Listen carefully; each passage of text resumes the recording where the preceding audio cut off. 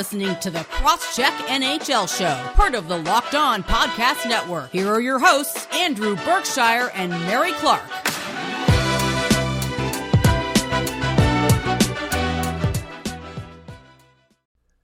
Welcome to the Crosscheck NHL Show. I am Andrew Berkshire. Mary Clark isn't here. As we told you last week, we have Laura Saba from Locked On Canadiens in her stead.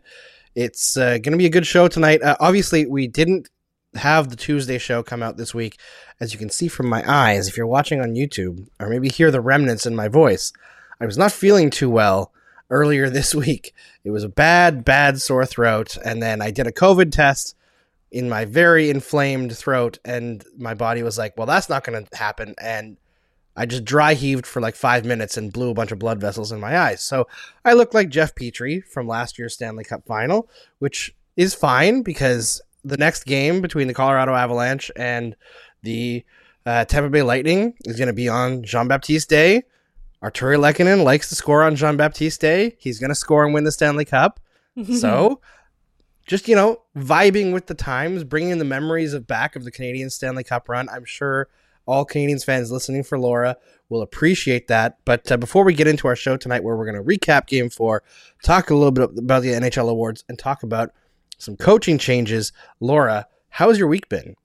My week's been great, actually. I was kind of wondering how you would feel. I know, I did see you last week and you looked fine. And then all of a sudden you were really, really sick, but I'm glad you're on the mend. I'm glad it's turning around. And I'm happy to be here today. I'm happy to have you, as always. Laura and I are great friends for a very, very long time now. I think Mark Dumas, our mutual friend, was debating whether or not we'd known each other longer than myself and Mark had known each other. And we were like, Mark, no, you came in after. Yeah. Laura is one of the OGs. I'm the OG, yeah. No, and it, it's been now more than 10 years at this point. That we started working on Eyes on the Prize together, and now we're still working together on podcasting. So that it's an interesting evolution. But yes, Mark, I leave you behind in my dust. Yeah, I believe Mark came into the picture sometime like midway through 2013, I think. And Laura joined EOTP in November of 2012. And we'd known each other before that because I used to read all of your posts on the Active Stick blog, including the famous Who You Should Root For articles that I know you didn't want to do this year. I didn't do one this year. Maybe, you know what? Maybe I was cursing the Colorado Avalanche this whole time. Maybe that's the thing. Have you been doing it that long? Since 2002? It's been a long time.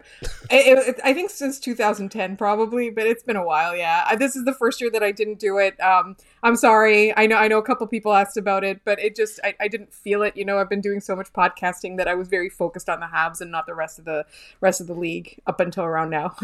Yeah. Doing 5 podcasts about the Habs every week is a lot, especially when they're not in the playoffs and you just have to focus on drafting and all that stuff. And if you haven't checked out Locked On Canadiens, Laura and Scott continue to crush it and be, I believe, one of Locked On NHL's most listened to, or is the most listened to show during the postseason when the Canadiens aren't even playing. They haven't played, 2 months? So yeah. It tells you how hard those two amazing people who I've been friends with for so long work on that show and the great content they produce. So definitely check out Locked On Canadiens. You brought us together. So we're only in the top if you include YouTube, where, we're a highly downloaded show to begin with. We have been very lucky with our listeners. They've been very supportive, but YouTube's kind of brought a whole new group of people. So you can check us out. If you prefer to keep us in your pocket or listen to us in your car, we're available on podcasts. But if you want to watch us on YouTube, you're free to do that as well. It's been going interestingly. It's been, we just had a deep dive on Kadri Guhle.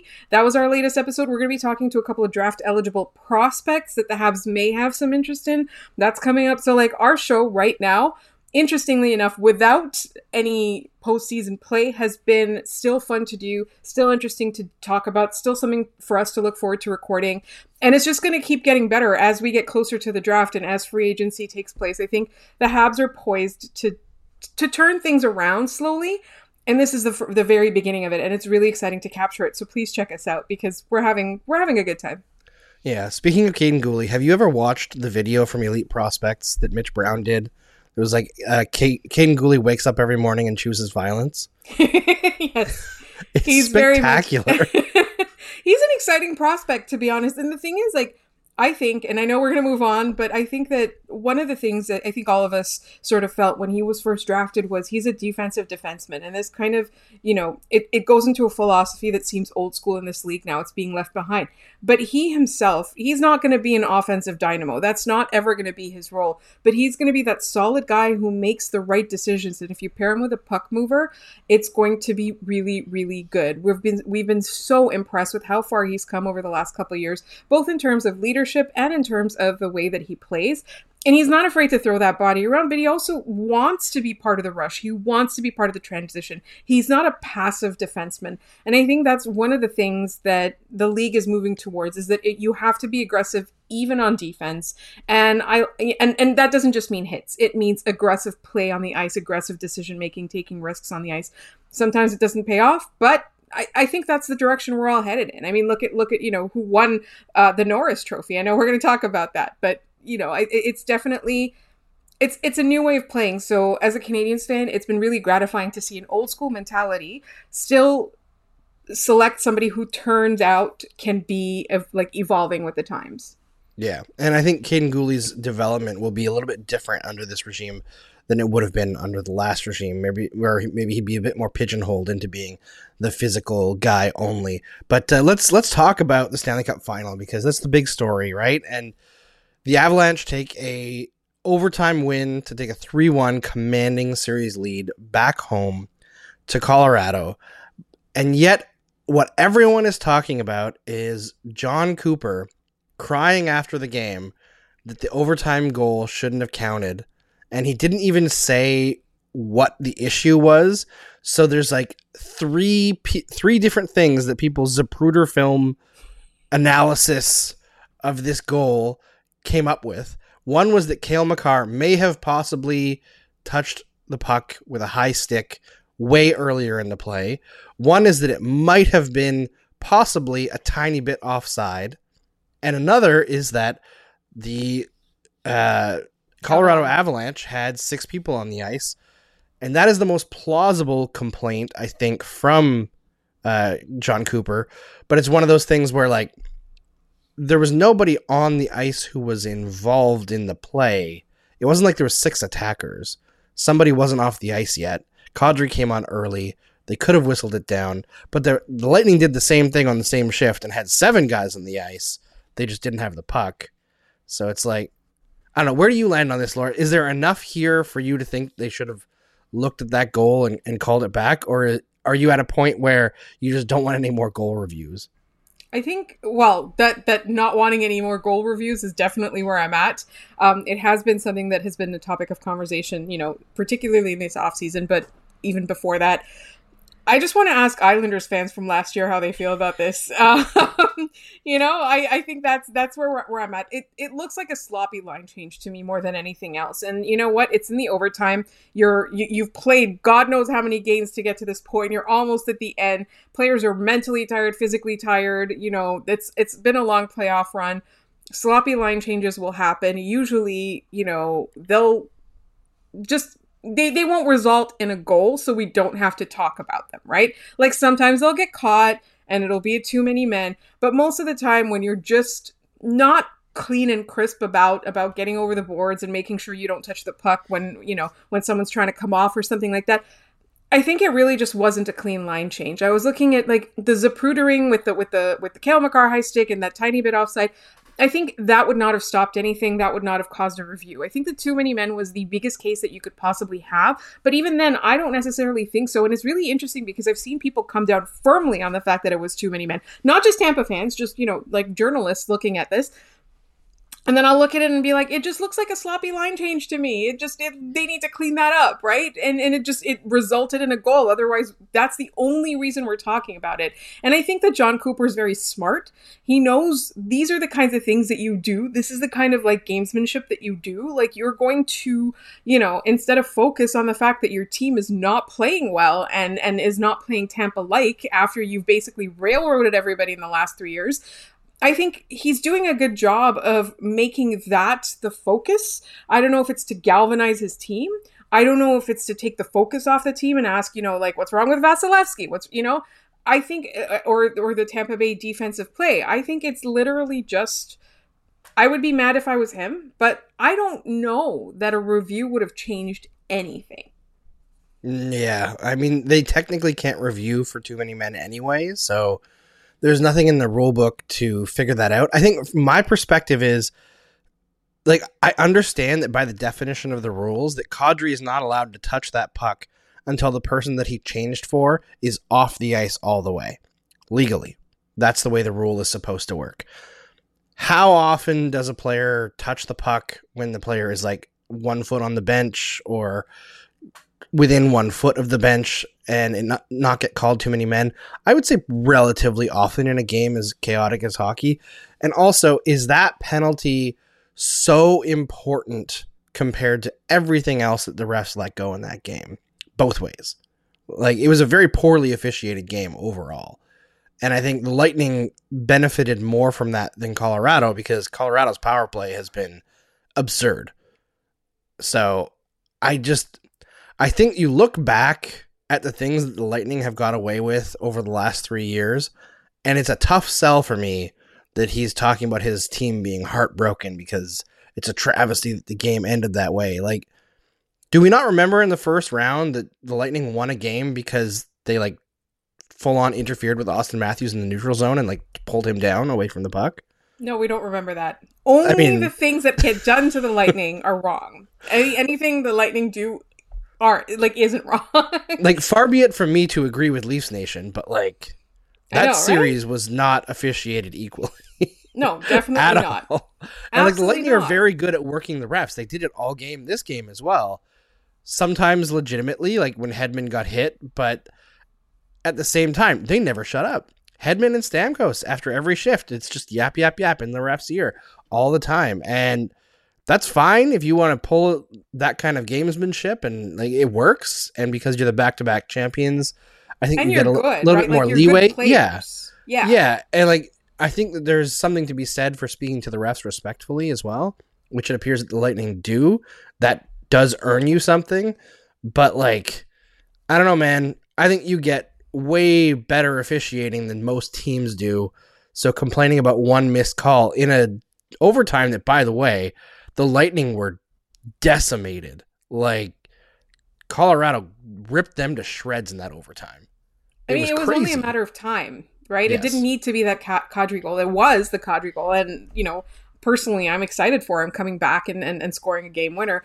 I just think that, you're talking about how, like, they speak to the refs respectfully and stuff like that. Like, if it was the Flyers in that situation, they wouldn't be getting those kinds of calls. And I think that, to be honest, sometimes I don't think that the officiating in general targets the Leafs in any way. Oh, no. I just think that when you are a team like Tampa Bay or when you are a team like Colorado, you kind of build a reputation. When you're so good, you build that reputation where, like, really, can anything you do be wrong, all that wrong? It's usually the team that's trying to catch up with you that's making the mistakes and committing infractions. So I think that there is, like, a lot of reputation, but there's a lot of gamesmanship and much like we talk about when, like that whole Tim Stützle thing, as long as you're getting away with it, just keep doing it until somebody stops you, right?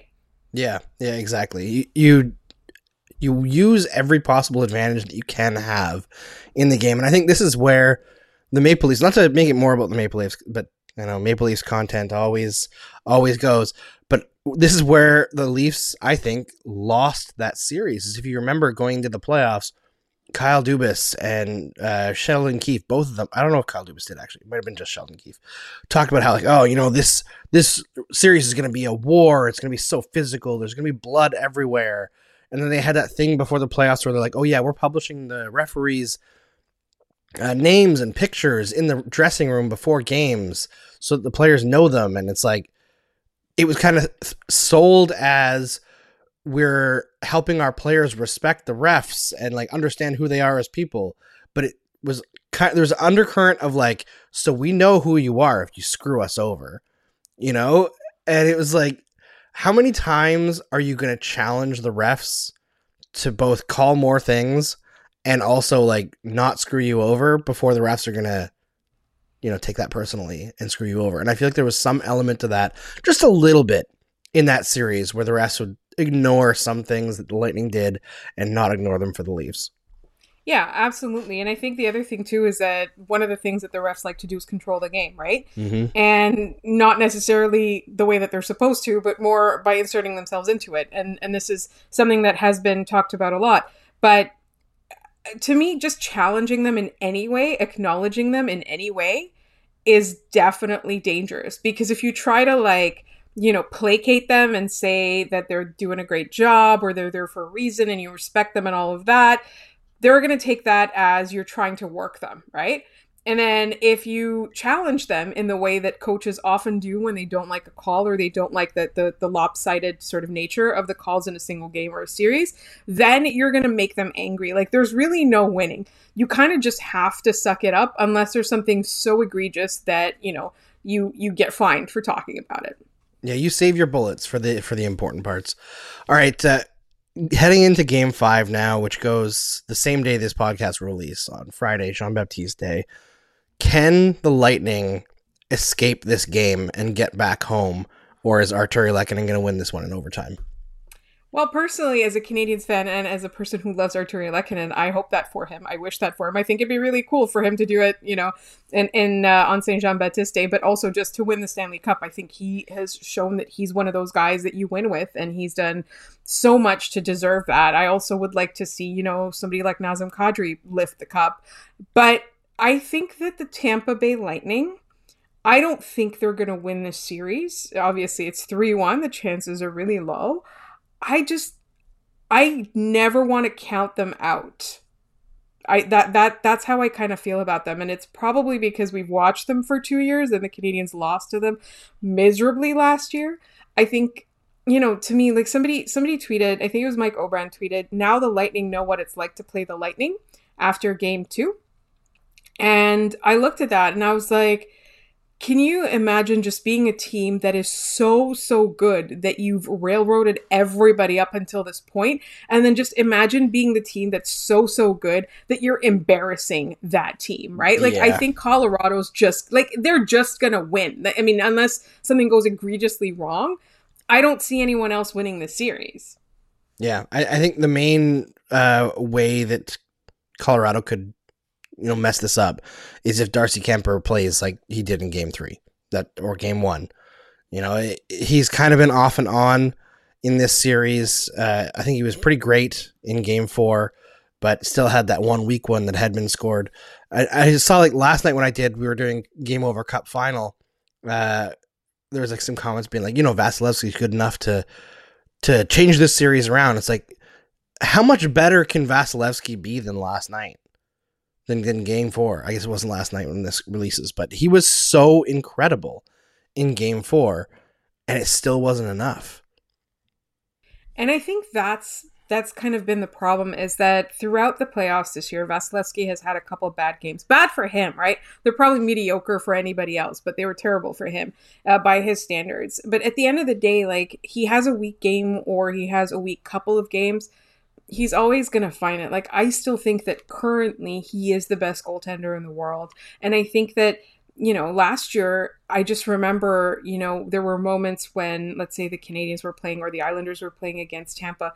Even if the team looked beatable, Vasilevsky looked insurmountable. But at the same time, as you just said, he had a great game and he still wasn't able to win it for the Tampa Bay Lightning. And that to me is even more of a measure of how good the Colorado Avalanche are, how well constructed they are, and how well coached they are being right now. Yeah, agreed. All right, we're going to move on from that. I think that we have set our things on the Stanley Cup Final. We're going to talk about the NHL Awards, a bit rapid fire coming up next. But first, I got to tell you about our sponsors, BetOnline. BetOnline.net is your number one source for all betting needs and sports info. Find all the latest sports developments, league reviews, and news, including this year's NHL playoffs and Major League Baseball. BetOnline is your continued source for all sport wagering information, including live betting, esports, and scores. And BetOnline.net remains the best spot for all of your sports scores, podcasts, and news this season. BetOnline.net is the fastest and easiest way to check in on all of your favorite sports and events, including MMA, boxing, and golf. Head to the website today or use your mobile device to learn more about the trends and action. BetOnline, where the game starts. We have an important favor to ask you. We've put together a survey so that we can learn more about our listeners, like yourself, and make your favorite Locked On podcasts even better. This is your opportunity to tell us what you like and don't like about Locked On podcasts. Go to lockedonpodcast.com/survey right now to get started. It won't take very long, and everyone that completes a survey can qualify for a chance to win one of 10 $100 Ticketmaster gift cards. To take our audience survey, go to lockedonpodcast.com/survey. Thank you for your help. I don't know if you could tell, Laura, but I had to bite my tongue slightly when they asked what you don't like. And I'm not going to edit that out because I don't have to. But Laura and I know what I'm talking about. All right. You know what? I was sitting here with a halo above my head, and then you just came and you shattered it. I've got the devil horns out. No comment. Anyway, the NHL Awards happened on Wednesday night. Tuesday night. It's been a couple days. This has been a hard week for me to keep track of. And for the most part, they went the way everyone expected them to. Austin Matthews wins the Hart and Ted Lindsay, and somehow Leafs fans are still upset because the Montreal media didn't vote him to be number one. And I find this extremely funny because Canadiens fans were just mad at Montreal media for not voting Carey Price for the Masterton, except for Eric Engels in both cases. I know, right? And that was the thing, is that like I saw that it was Eric Engels both times, and I was like, is it like, are they going out to dinners without Eric and making this decision? He's the one being left behind. Yeah, oh my God. So I think honestly for me, it just seems to me that the Montreal media, not necessarily just in the case of Austin Matthews, but Carey Price, they might just not necessarily not have the finger on the pulse. Like, that's not how I would put it. I think maybe prioritize different things. And you got to remember that Austin Matthews is one of the players the Montreal media has seen a lot of in the last few years, right? Like, it was a lot of Toronto, Montreal hockey. And I think that, you know, maybe to them, somebody like Connor McDavid is like miles ahead, right? And I personally think that the awards were deserved. Like, Austin Matthews, for whatever his off-ice conduct is on ice, the way that he's played and what he's done for the Toronto Maple Leafs, I think it was deserving of the award. But I also know that, like, this is a very subjective award. Like, you could just, you know, especially when it's somebody who's the most important to his team, for example, that's something where, you know, you kind of, maybe you see somebody else having played more of a part for the team. And the thing to note too is that, like, the votes are due in before the playoffs start. So the fact that the Toronto Maple Leafs once again lost in the first round was not a factor in this decision. I find that they seemed a little bit different. And one of the things that, you know, we brought up on our show when they didn't vote for Carey Price for the Masterton was that, you know, they, in attempting to avoid the perception of bias, perhaps, they might have gone too far the other way. And maybe the same thing happened with Austin Matthews. But I also think that maybe they just value different things. Like, the argument that I made on our show was that maybe for them, you know, substance abuse isn't something that is as understood as for the other people that voted for Carey Price. And that's, you know, maybe it's just a different perception. Maybe it's a different idea. Like, we do sometimes feel here in Montreal or in Quebec, we do sometimes feel like we are different and society is a little bit different. And I don't necessarily think that, you know, it's the worst thing in the world if you vote with your opinion, right? Like, maybe you just really hate Austin Matthews and you can still acknowledge that there were other players that were good or important to their teams. Like, I don't know that it's necessarily one of those things where it's like bias, because the Montreal media doesn't necessarily champion their own players, even if they're putting Austin Matthews down. Where I think the not being biased thing falls apart a little bit is the coincidental player who led the Montreal media in like terms of like their votings, if you only counted the Montreal media voting block, the winner of the Hart would have been Huberdeau. Well, and see, I mean, that's a bias. That's a local boy. That's a clear bias, though. Very clear bias. Okay, and yeah. I know that Leafs fans were trying to say like, oh, well, look at the Toronto media and the Edmonton media weren't as biased, but Toronto media voted 9 out of 10 first place votes for Austin Matthews, and Edmonton, out of their votes, voted almost entirely for Connor McDavid. So it's like, no, that is still biased. Just because those players are great doesn't mean they're not biased. Right. So then Montreal just did the same thing. It's just that we don't have an MVP candidate this year. along language lines. I think where it falls maybe they're trying to get him to sign here. Maybe, I don't know. But I think where it falls apart for me, where like it goes from like opinion to just not having their finger on the pulse, is stuff like one person in Montreal left Matthews off their ballot entirely. That was on purpose. Yeah, 4 people left Shesterkin off their ballot entirely. That should be a bigger controversy, in my opinion. In like the highest scoring season in the last 25 years, a guy sets Dominic Hasek level save percentage numbers. I just got goosebumps as you were talking about it. Right? It's stupid. He was so good this year. So ignoring him is wild. And like Roman Josi, this is like the Roman Josi stuff is also super confusing to me, because it's one of those situations where you could argue that the whole most valuable to their team thing is influencing stuff, and Roman Josi finished above Cale Makar in Hart Trophy voting, which to me is ridiculous, but below him in Norris Trophy voting, but above him in first place votes. And people are really upset about that award as well. It's the closest that award has been, I think, since Subban won in 2013. It might even be closer than that one. And people are upset because they don't understand that this is the reason for a ranked ballot. First of all, it's not about who gets the most first place votes, but also the people who are championing Roman Josi, how many of you are just looking at points? 100%. Right? Because like 100%. Cale Makar, no disrespect to Roman Josi, who was a good player. He won the Norris. He did win the Norris before, but Roman Josi isn't shutting down Connor McDavid in the playoffs like Cale Makar did. Like, Cale Makar is incredible defensively. Roman Josi, for most of his career, has been bad and is now okay defensively. I think that's a big thing, is that part of it as well is people don't want to have that idea that Cale Makar is like the hot thing this season, like all of a sudden. But he's been promising even since he was drafted. I think maybe like if you redraft that, it'll go a little bit differently. But he's been so phenomenal. It's not just like a flavor of the month kind of thing. But I think people are just kind of like, they have these kinds of perceptions, particularly in like milieus like this. I personally find that Cale Makar, because there's so many highlights of him all the time, people might get that bias where it is like he's a one-trick pony. But like you said, he's much better defensively than Roman Josi is, right? I think it's well-deserved.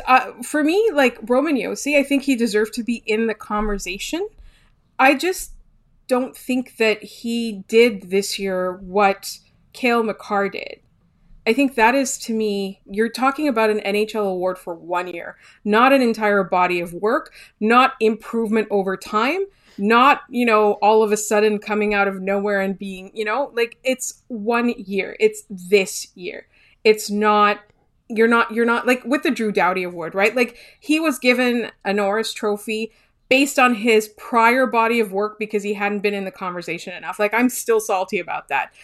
An NHL award for 2022 means 2021, 2022, like that season. That's what we're talking about. And Cale Makar, to me, was miles ahead. Yeah, he was. And honestly, I think Cale Makar was robbed a little bit. I like Adam Fox as well, but last year, I think Cale Makar should have won the Norris as well. This should be his second straight. I think so. I'm glad that he won it. I think that he is going to be the defenseman in the NHL for the next decade or so that we measure everyone else against, and that's the deciding factor for me atop all the other metrics is like, who are we measuring against? It used to be Victor Hedman, used to be Erik Karlsson, it's going to be Cale Makar. And frankly, as much as I like Roman Josi, it's never been Roman Josi as like he's the guy that we measure everyone else against. It's not, right? Right. It was Hedman before, like up until this point. And 100%. To me, this year, I still made the argument that Victor Hedman is the best defenseman in the league. But I think, I would have voted for Hedman, but I think that the right person won it. Yeah, 100%. All right, let's just go through some of the other awards because I feel like the only one left that's kind of controversial is the GM of the year, which we don't know who won yet. But can we just talk about how stupid this award is? Like, why is Chris Drury nominated? I honestly don't know. Oh, maybe because he has to work for that owner, like. But like, he's been there 1 year. Like, I think my biggest issue with this is it seems like it's awarded for 1 year's work when it should be like, who's the GM of the last couple of years, at least maybe 5 years. And you can award it every year, but it has to be like cumulative work because the GM's work isn't a single year thing, right? Like Lou Lamoriello won it the last 2 years in a row for basically hiring Barry Trotz and making a bunch of stupid decisions. Right. And that's the thing that I find that the Coach of the Year award is often who was the best goalie that year. Yeah, and the but GM of the that Year one's award, gotten better. Yeah. Like, the voting on that has gotten better, and it's been replaced by this being the dumbest. Yeah. So like the GM of award. the Year is now who the Coach of the Year should have been, right? Yeah. That's what I feel, but I do like that idea, and I think there should be a rule. Maybe not 5 years, but like, since the tenure. And then if you've been around longer than 5 years, which is going to be very rare, then your last 5 years of work. Yeah, exactly. Like, if Julien Brisebois doesn't win this year, what the hell are we doing here? Mm-hmm. His team's in the third straight Stanley Cup final. Like, as much as I think Joe Sakic deserves it as well. He had a great year, let's be honest. He did, 100%. How can Julien Brisebois not win any of the last 3 years? It makes no sense. I get it. Maybe people are just scared of Lou Lamoriello. Maybe that's a thing. Because I tried to look up who votes on it. So here's who votes on it. 31 general managers, or 32 now, I guess. 5 NHL executives. What does that even mean? And 5 media members. Like, what is that? I don't know. It's such a strange thing. It makes no sense. Like, 5 media members from where? Is it broadcasters? Is it writers? Is it the PWH or Professional Hockey Writers Association? PHWA. Do they change every year? Like, yeah, what is that? Are the 5 NHL executives, are those like Gary Bettman? Other executives are they from the NHL? That's so it's like what I'm Bettman, thinking. Daly. Yeah. Whoever the COO is. And that's a little sycophantic. I mean, creating this award and Bettman's like, I get to vote on it myself. Right?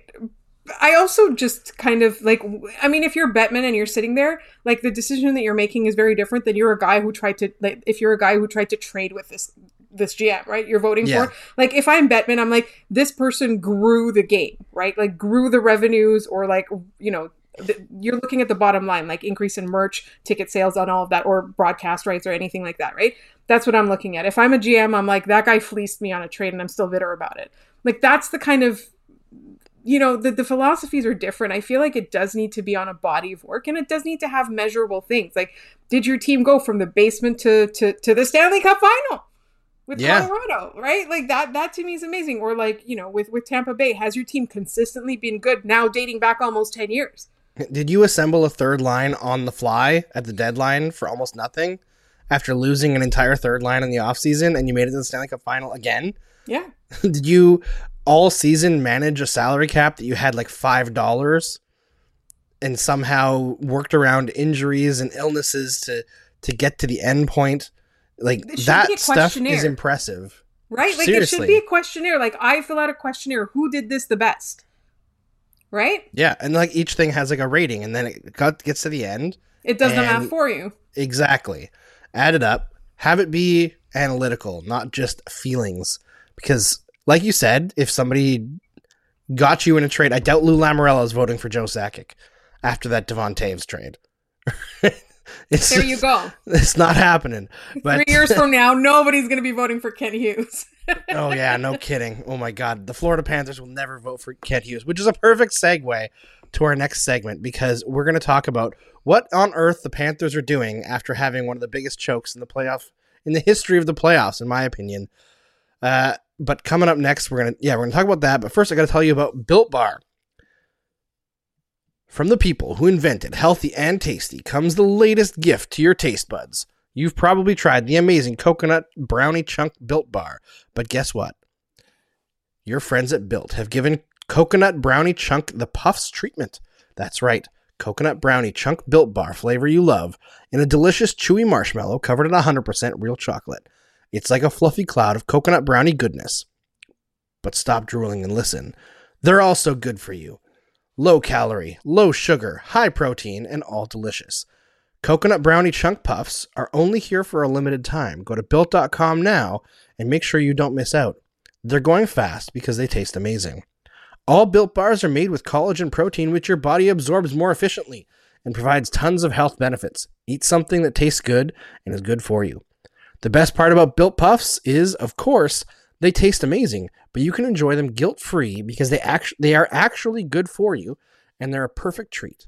Perfect when you've got a craving and you need to satisfy your sweet tooth, or if you need a quick, healthy snack, and they're an excellent source of protein. Delicious, coconut, rich, sweet chocolate brownie, creamy, marshmallow. Stop fantasizing. Get to Built.com to order your box of coconut brownie chunk puffs right now. Go to Built.com and use promo code LOCKED15 and you'll get 15% off of your order. Use promo code LOCKED15 right now. All right, Laura. So the Florida Panthers had the best season of their franchise's history last year. A ton of players had career years. Andrew Brunette oversaw this, took over for Joel Quenneville. I think it was like 5 or 6 games into the season. There was a potential for that great start that they were on to fall off with an inexperienced coach, but he kept them rolling the whole season long. And then clearly the Montreal Canadiens destroyed their confidence with that 10-goal win at the end of the year, and they fell flat in the playoffs, and they couldn't adjust, couldn't score, and couldn't beat the Lightning without Braden Point, got swept in absolutely embarrassing fashion. They were put up against the ropes, really, by the Washington Capitals, who were, in my opinion, one of the worst teams in the playoffs, and the Florida Panthers should have destroyed them easily.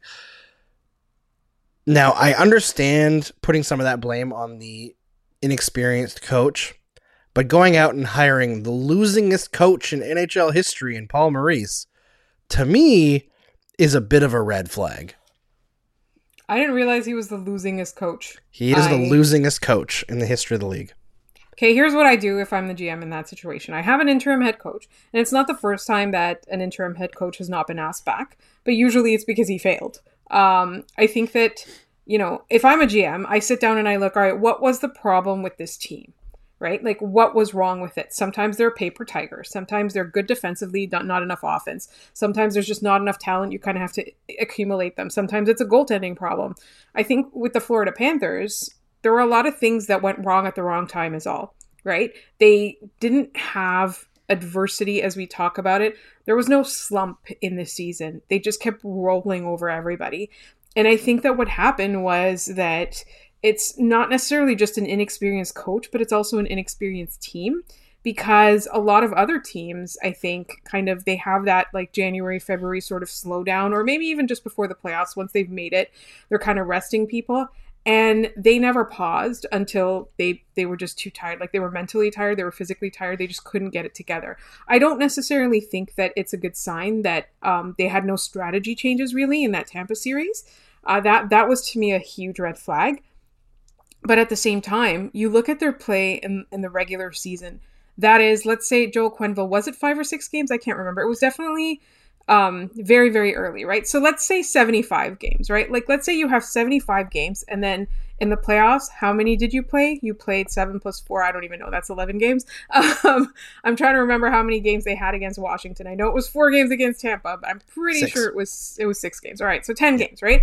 You're taking 75 games worth of good play, and then comparing it to 10 games against better teams. First of all, teams that are geared up to the playoffs. They're preparing to beat you, one of whom ended up in the Stanley Cup final after 2 Stanley Cup wins. I just think that that's poor decision making. Like, that sample size to me just doesn't make sense, right? So all other things, if you take all other things out of the equation, that math there doesn't add up to me. And so that's one. But two, the person you chose. Like, if I am telling my interim head coach, sorry, we're not asking you back, it better be for one of the best coaches in hockey history, right? Or something completely new. Or let's say you want to go with a rookie coach, you want to bring somebody over from Europe, you want to hire a woman for the first time, whatever it is, you want to change directions drastically, that's fine too. You move away a hockey guy and you bring in somebody a little bit new. That's understandable. But to bring back somebody who I can't even, like, Paul Maurice, like, you know what I associate with him?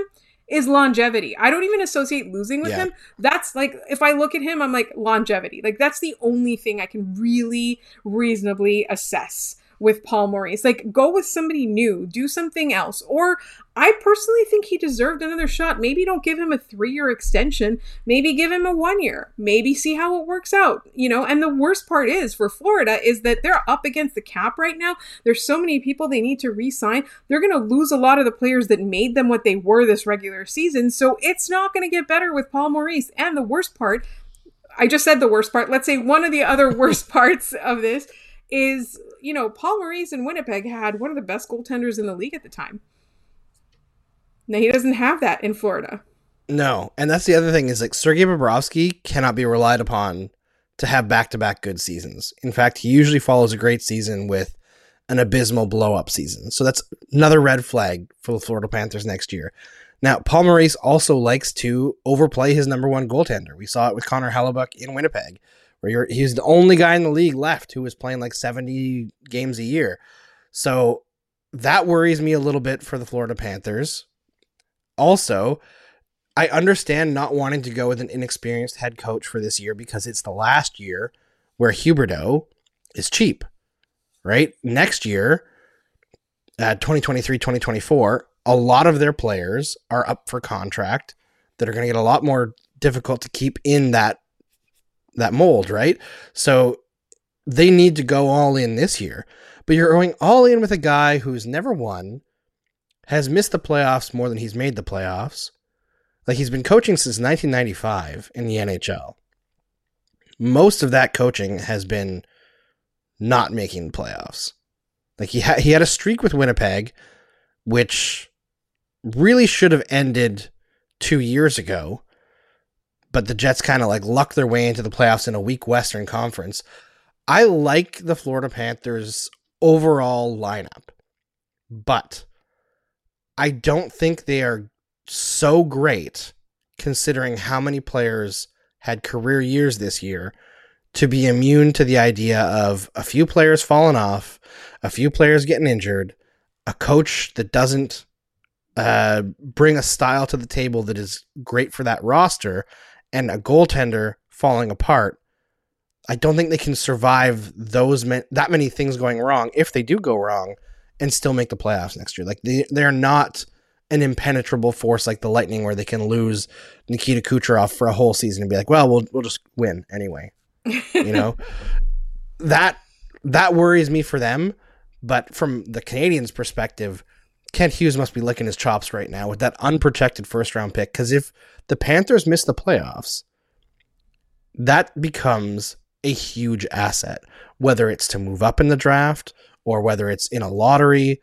No matter what, that pick being outside of the playoff picture is actually possible. I would only put it at like 20%, but it is a possibility. Like, things can go wrong. More things can go wrong, right? Like, we just talked about the cap crunch, right? They're going to lose their rentals for sure. I don't think that they'll have the money to re-sign them. I don't think they might even want to. Or the players might not want to stay. And then, you know, you're talking about the pressure of trying to have to win before Huberdeau's contract is up. Look at the Bobrovsky factor. Even Spencer Knight, who has been great, but is unproven to me. Like, that, the word that I would describe about him is unproven. He's too early in his career for us to know. they just need one key injury and they can miss the playoffs, or one guy to have a really bad season, which is not unheard of in the NHL. So to me, I'm not sitting here going the Canadiens are getting, another lottery pick, but it's a possibility. And if I'm Kent Hughes, I hold on to it up until the playoff picture is determined. And then, you're going to get a lot for it. And it's a risk because Florida might end up making the playoffs and then you're back in the 20s or whatever. But that's still a pick that up until it's clear that it's not going to be very high, I wouldn't trade. Oh, yeah. I think if anything, even if it starts getting higher and higher, you don't trade it because until you're at the draft, then you know how far you can move up. Like the Canadiens are in a position right now where they're probably still going to be a bottom 10 team next year, but they're probably not going to be bottom 5. So if Florida implodes and misses, can you turn those 2 picks that are outside the top 5 into a top 5 or even top 3 pick if you add other assets, and then you jump into that range of getting Bedard, Michkov, or Fantilli, 3 potential franchise players that could change the fortune of the Montreal Canadiens for a very long time. That's super interesting to me. And also something I didn't even realize, the Keith Yandle buyout for the Florida Panthers hits hard next year. $5.4 million against the cap. As it stands right now, the Florida Panthers have $6 million in cap space. And they have to sign Mason Marchment, who I assume they really want to sign. They've got RFAs in Luosterainen, Lucas Carlson. I don't think he really played last year. Like, they've got big time roster spots to fill. They only have, let's see here, 1, 2, 3, 4, 5, 6, 7, 8, 9 forwards signed right now. So they've got spots to fill. They don't have a lot of cap space. They don't have a lot to work around, and it gets tougher next year. They're not in as great of a situation as I think a lot of Florida Panthers fans want to believe.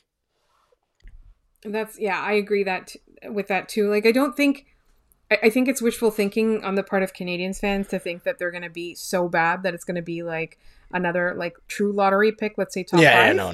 Yeah, it's not going to be, they're not going to fall to the bottom of the league, but the East is so tight that I could see, especially with Boston falling off, with Bergeron maybe moving on, Marchand missing half the year, McAvoy missing half the year, there's a possibility that only 3 teams from the Atlantic make it next year. And Montreal should be better. Not great, but better. I mean, Montreal could be 20 points better next year and still be 7th worst in the league, right? Detroit should definitely be better as the more prospects make it. Buffalo should be better. And as much as it's annoying, Ottawa should also be better. I think so. I agree. And so for me, it's not a guarantee, but I think it's just interesting because now the Canadiens have something that is way more valuable than we would have thought maybe 2 months ago when the trade happened. 3 months 100%. Ago. It's gone from hey, that's a pretty good little thing for Ben Sherratt to, oh my God, they got that for Ben Sherratt. So it's a nice little tip of the cap to Kent Hughes for his negotiations and trade deadline work. Perhaps a future GM of the Year candidate when they vote for it properly. All right, we'll wrap that there. We're going to talk about our pop culture segment coming up next. But first, I got to tell you about Rock Auto, because this episode is brought to you by Rock Auto. With the ever-increasing numbers of makes and models, it's now impossible for your local chain auto parts store to stock all the parts that you need. Why endure often pointless or seemingly intimidating questioning and wait while the person behind the counter orders the parts on their computer, choosing only the brand their warehouse happens to carry? You have computers with access to rockauto.com at home and in your pocket. I actually ordered a windshield washer fluid pump from Rock Auto several months ago because mine on my car broke. And then it was tire changing season in Montreal, and nowhere would book in anything other than tire changes in garages. And I was like, I'll just do it myself. And I looked up how to do it, and I could not do it myself. I did not have so I finally got it done this week, and it was very nice to be able to clean the windows without having to stop and spray it down with something. So thanks to Rock Auto for sending me that part. It only took like 2 months to finally fix it. But go to rockauto.com right now and see all the parts available for your car or truck. Right, Locked On in their How Did You Hear About Us box so that they know that we sent you. Amazing selection, reliably low prices, all the parts that your car will ever need. rockauto.com. So, Laura, I don't know what you've been entertaining yourself with in recent weeks, but I have to say that if you haven't been watching it, I highly suggest that you check out Ms. Marvel.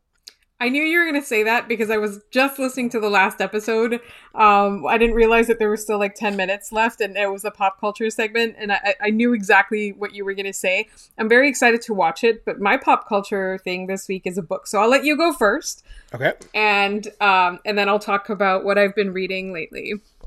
All right. I mean, basically, I don't want to spoil anything, but I will say the same thing that I said last week. It is a show that the whole time I'm watching it, I'm smiling. It's wholesome. It's just great.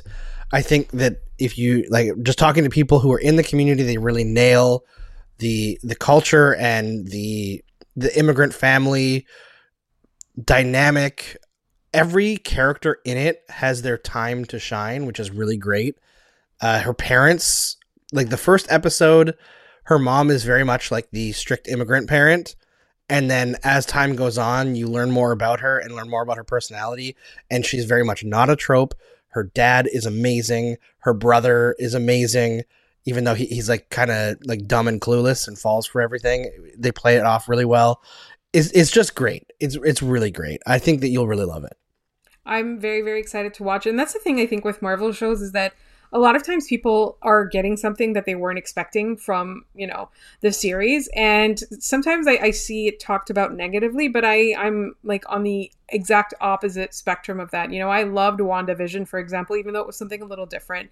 And it's the same thing with Ms. Marvel. I know I'm gonna love it because it's something a little bit different. And I like that's the thing that I love about this latest crop of the shows is that there's so many different aspects of it. There's so many different things. Some of them are a little bit more serious. A lot of them are, a little bit more lighthearted. Some of them are, intense in terms of like the superhero sequences that we're used to or the fight sequences and things like that. Like they explore so many themes. And so I love that there's something for everybody in the MCU now. And that's the thing. It's like some people are like, oh, I'm getting overloaded. I'm ODing on the Star Wars or the MCU, all of that stuff. And I'm just like, no, give me more. Yeah, I'm there too. And the thing is, like, you don't have to be watching everything as it comes out, right? Like, there's definitely spoilers and stuff, but if you're not super connected to watching everything when it comes out, or like watching YouTube videos about stuff, or scrolling through Instagram feeds or TikTok about the content creators who cover that stuff, the spoilers are probably not going to hit you over the head as much as like Star Wars, which is like in your face all the time. Mm-hmm. Marvel, you can kind of get away from it a little bit. I think you can enjoy it at your own pace. And like, yeah, there's a lot, but you could also probably pick and choose stuff too. And like, if you don't want to watch something, you can ask somebody who has watched it to be like, just give me the necessary information to enjoy this next thing that character is involved in.